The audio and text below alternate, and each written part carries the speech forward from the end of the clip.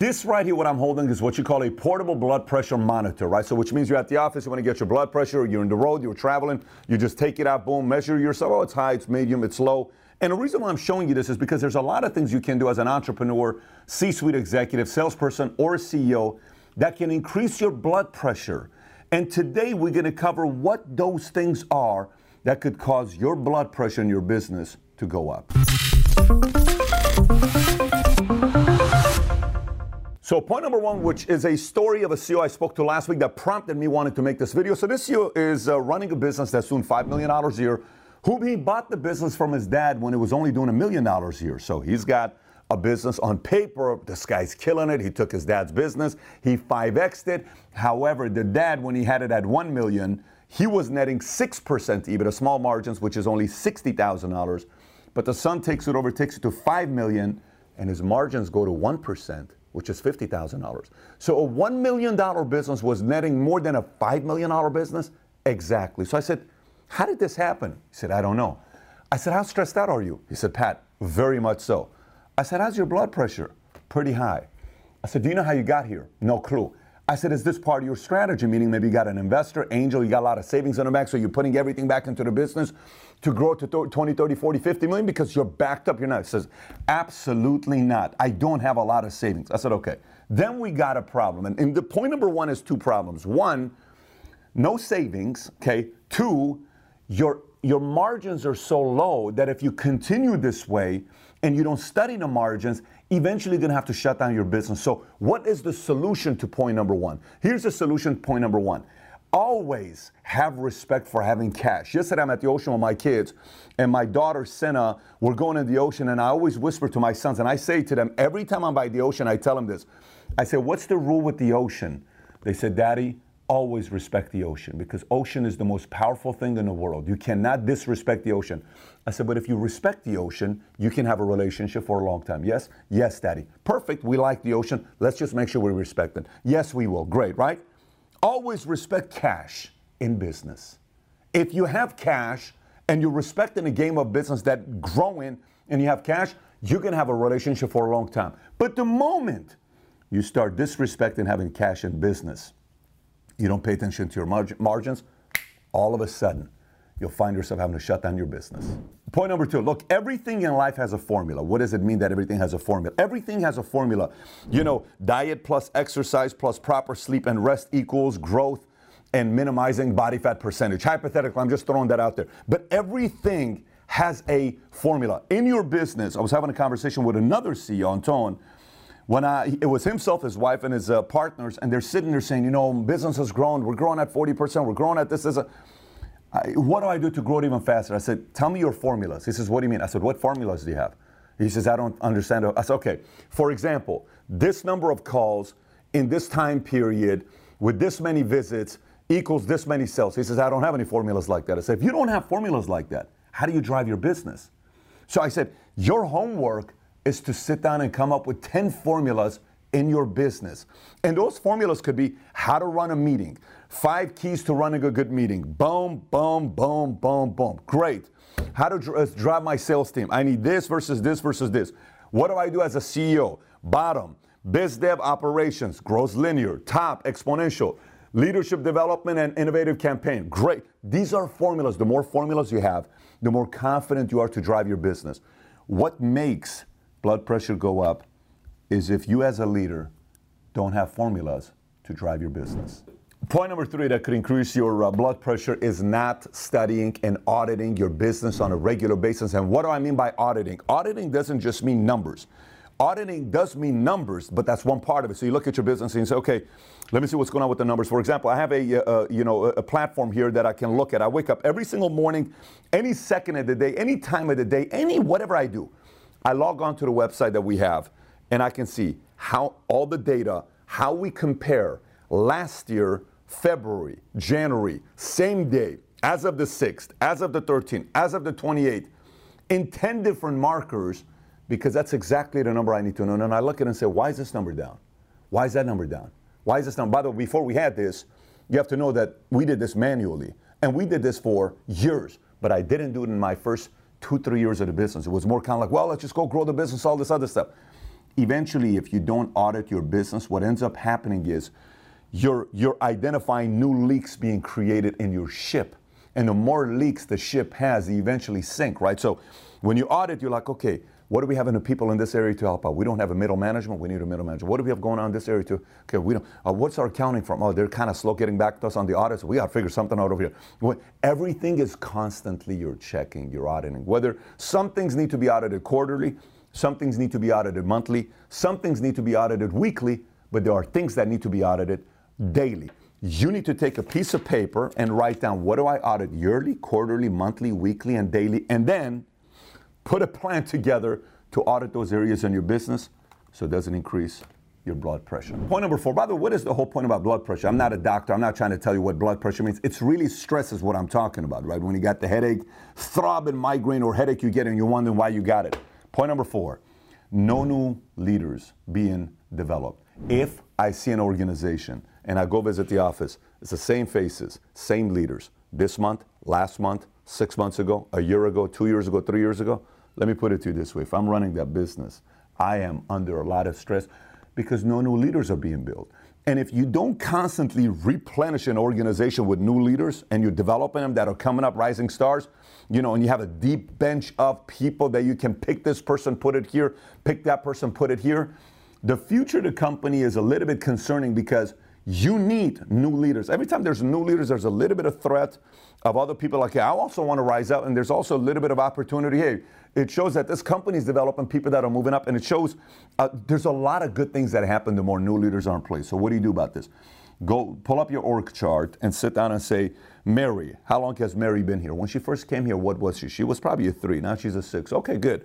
Okay, let's look at Jack. When Jack first came, he was this. Now he's this. Okay, so how about new people that we have? Well, it's been pretty much the same faces. We got to go recruit because just like in the movie Glengarry, Glen Ross, they say always be closing. You know what mine is? Always be recruiting for new talent to help grow your company to the next level. So make a list of what you have, what leaders have you built, and who you need to go recruit next. Ready? We're back at it again. Blood pressure, stress. Point number 5 is compliance and legal. And here's what I mean by compliance and legal. We're living in a very different time right now, which means it's not just compliance of your industry to know what's going on with the new rules, new guidelines, new regulation that's coming out.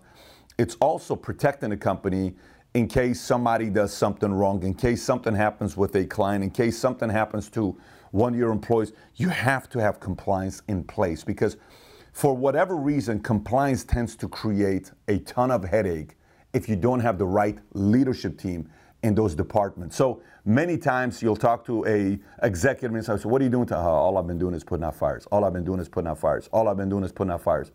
I'll sit there and I'll say, if all I've been doing is putting out fires all day long, that means I don't have somebody that's in the right leadership position. Why am I putting out fires all day long? I need to grow the company. I get it, the fact that sometimes a leader has to get in there and fix the issues and process some issues. But if it's ongoing, that means some of your departments lack good leaders. And you need to find some good leaders in departments to be willing to drive those departments. So compliance regulation, if you do it right and you bring the right leaders and the right counsel, they will give you a lot of confidence. But if you don't have the right compliance, the right counsel, they will continuously call you with fires that you have to put out, and it'll create more of this and less of you growing the business. Point number 6 is slightly different because, you know, a lot of times I'll sit there and I'm talking to a salesperson. Let's talk to the sales leaders or salesperson or somebody that's a national sales director running a sales organization, and you'll see the sales leader working with a salesperson they like a lot, but it's the wrong person they're working with. That's not the right person to be working with. They're not going to give you the kind of rate of return you spend time with this person as you think.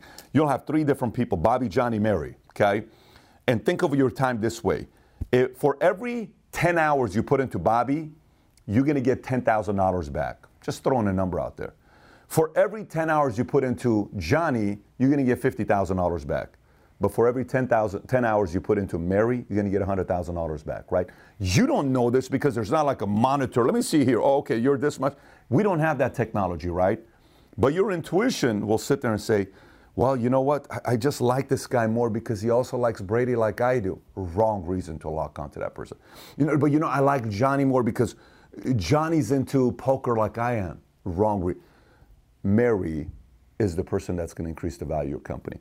So the blood pressure is when you put so much time over here and you're wondering, how come this guy doesn't get it? How come? No. It's not his fault. It's your fault. Because when you put time here, it's easy. It's peaceful. She wants to win. She wants to get to work. She wants to be coached. Not putting your time into the right people. By the way, the same goes with clients. I was a stockbroker. I had a client. If every time the market went up, this guy called me 20 times. But every time the market and the stocks went up, he called me 100 times. Eventually, I'm sitting there saying, my entire day, 2 hours of it is with this guy. What happened? What happened? What happened? What happened? Why did it happen? Why did it happen? And I'm like, oh my gosh, this is too much. I'm like, how much money have I made off this guy? And then I did the numbers. I'm like, it's just not worth it. It's just not worth it. And I said, Johnny, I just don't think I'm the right guy for you. What are you talking about? What do you do? You can say, can I refer you to somebody else? Because I'm not the guy. And I referred it to another guy in the office that wanted it. He took it, and guess what? He was miserable. I said, I'm telling you, here's how. No, I'll take it. Don't worry about it. I can change. I know how to deal with these kinds of clients. I said, okay, here's yours. You got to learn on who you work with, because if you don't work with the right clients and the right agents and the right employees and the right people, they're going to suck all the best energy out of you and increase your stress level. So make sure you lock onto the right employees, the right salespeople, the right investors, the right board that you have a choice with, and the right client. Or else you're going to waste a lot of time being stressed out. Point number 7 is another one here that's, say you're running a company and I'm talking to the CEO. Like, so how many direct reports do you have? Oh, I have, so we draw the org chart. I only have 5. Oh, okay, really? Let's take a look. So we start drawing the stuff on the board. I'm like, who's he report to? Really, me. How about this person? It's technically me. How about this person? We came up with like 26 people that reported to this guy direct. Employees, 26 people that reported to this guy. I said, so let me ask you a question. How are you developing leaders here? I said, how do you have any life? What are you doing? He said, oh, it's so nonstop. I said, well, buddy, you got to figure something out here, because way too many people report to you directly.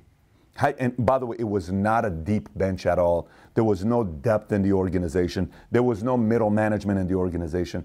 He was a control guy. I said, let me explain to you how control works. The word control and trust go together, okay? The less you control, the more you trust the person.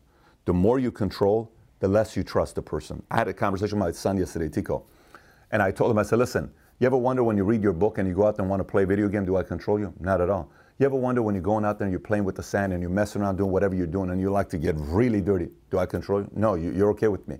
But do you ever notice when I ask you something and I say, today, based on what you did, you only can do this much? Yes. Do you realize if you go and still not follow and keep your word, what happens slowly is I want to control you more because I trust you less. But you know what I want to do, buddy, is what? I want to trust you more. So I give you more freedom. Don't you want that? I want that. So why don't we work on trust together, right? When you have 26 direct reports, you don't trust your people, okay? So you need to trust that some of these middle management and some of your direct reports can become leaders. So 3 goes here, 2 goes here, 4 goes here, and then you got 5 to 7 direct reports that you can work with directly. If you don't pay attention to the amount of direct reports that come to you that have people, layers of other people that are developing them, you can all of a sudden catch yourself having an entire week being gone, and Saturday you're having dinner telling yourself, what did I really get accomplished today? Not much. Did we really grow the company? No. Why not? Because everybody reports directly to you. It's not a way to build a business. Make adjustments ASAP before you're constantly stressed out. Number 8 is the scary one for a lot of people. Is you got an issue on your desk that you know you have to call one person, and you know it's going to be conflict, and you know it could be heated, and you know it's going to be something that the person's not going to like, or you're going to have to bring somebody in your office, have a conversation with them, but you keep delaying it 1 hour, 2 hours, 3 hours, 6 hours, 1 day, 2 days, 3 days, 4 days, 5 days. The longer you delay a conflict, that problem gets bigger and bigger and bigger and bigger and bigger. Why? Because on the other side, you don't know what the other person is thinking. The other person's imagination is, oh my gosh, maybe they did this. Oh, I think it's this. No, I think it's this. I think it's this. It wasn't that. It was just this. But he didn't make the phone call. And it would have been resolved like this. You know how many times there's been a conflict that before making the phone call and having the meeting, you thought it was going to be the end of the world. The building was going to come down. Next thing you know, it's just terrible things were going to happen and dinosaurs were going to show up. But you know what the reality is? You sit there and you're like, this was nothing. why didn't I have this meeting an hour earlier? Well, why didn't I address this yesterday? Why didn't I do this 2 days ago?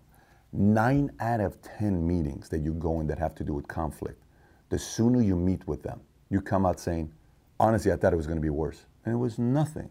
So stop avoiding the conflict as a CEO, as an executive, as an entrepreneur. The longer you do, the problem gets bigger and bigger and bigger.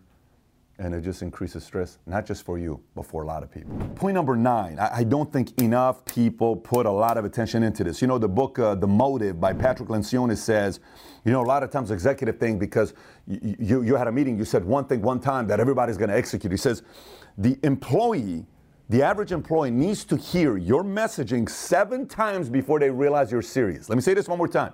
The average employee has to hear your set of standards 7 times from you before they know it's serious. 7 times, not just one motivational speech. Oh, this is how we're going to run it here. Bam. That's not how it works. So I had a call this last week, and it was a conflict we had to address.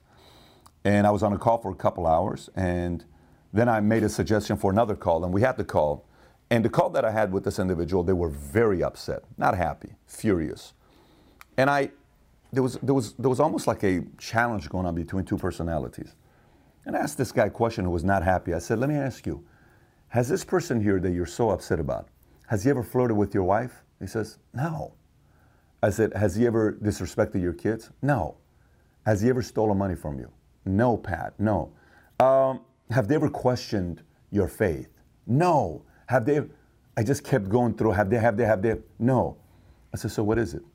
Did he do something or not do something that offended you? Yes. And by the way, valid point on why he was offended. So I'm telling you, it was a valid point on why he was offended. But you know what it was?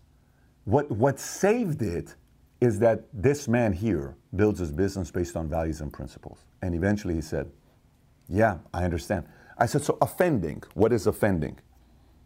I've both offended a lot of people and I've made mistakes. God knows how many times. But I've also been offended and I've been here and I've had to learn how to bring myself here. The more I respond to being offended here, the more this keeps going, this keeps going, this keeps going.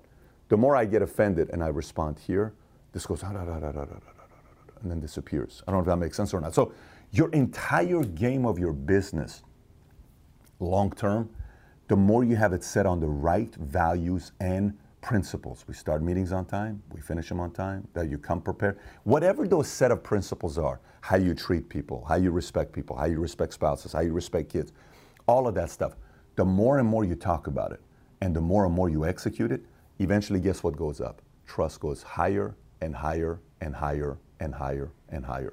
And the higher trust goes up, the more people stick around, the more people come back, the more people want to work for you, the more people want to be your clients, the more people want to be around you. If you build your business on the right set of values and principles. By the way, this isn't an instant stress. This is a gradual stress if you don't build your business on values and principles. So it goes like this, slowly, slowly, slowly. And then eventually when it gets up, guess what? It stays like this for a long time. It's painful if you don't build your business on values and principles. Because then eventually you can bring it back down to calm the entire situation you got.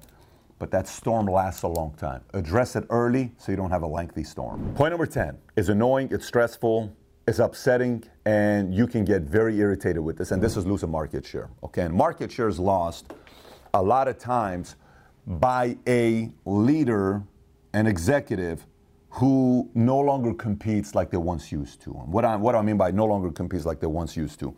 So you used to read everything that was going on in the marketplace. You used to read all the right books. You used to always have a book or an audio book playing. You used to always work on it. You used to inspire your guys. You used to drive your guys. You used to get up there and say, we're going to be, you used to cast a vision. You used to say, here's what we're going to do.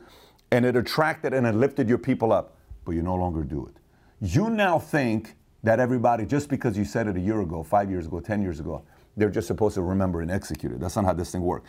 Losing market share is very annoying, but it happens often when the leader is content, is happy, is got an okay life, is doing their 3-4 times a week of golfing, is kicking back. They think they've already made it. It's like the CEO of GM from 1920s that said, If you have an enterprise, there is no resting in an enterprise where there is constant competition. There is no resting. Doesn't mean you don't sleep your 6 to 8 hours a night. Doesn't mean you don't go out and get your, but it does mean you have to constantly be competing, or else you will lose market share to somebody else who is outworking you, out improving, out strategizing, and outlasting. And by the way, there's competition that come and go. Some of them are seasonal. And then there's real competition.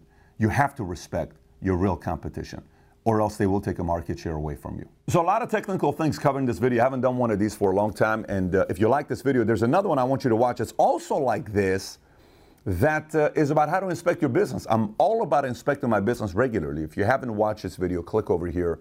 I got numbers of areas for you to inspect and how to go about inspecting it. Again, if you haven't seen it, click here to watch it. Take care, everybody.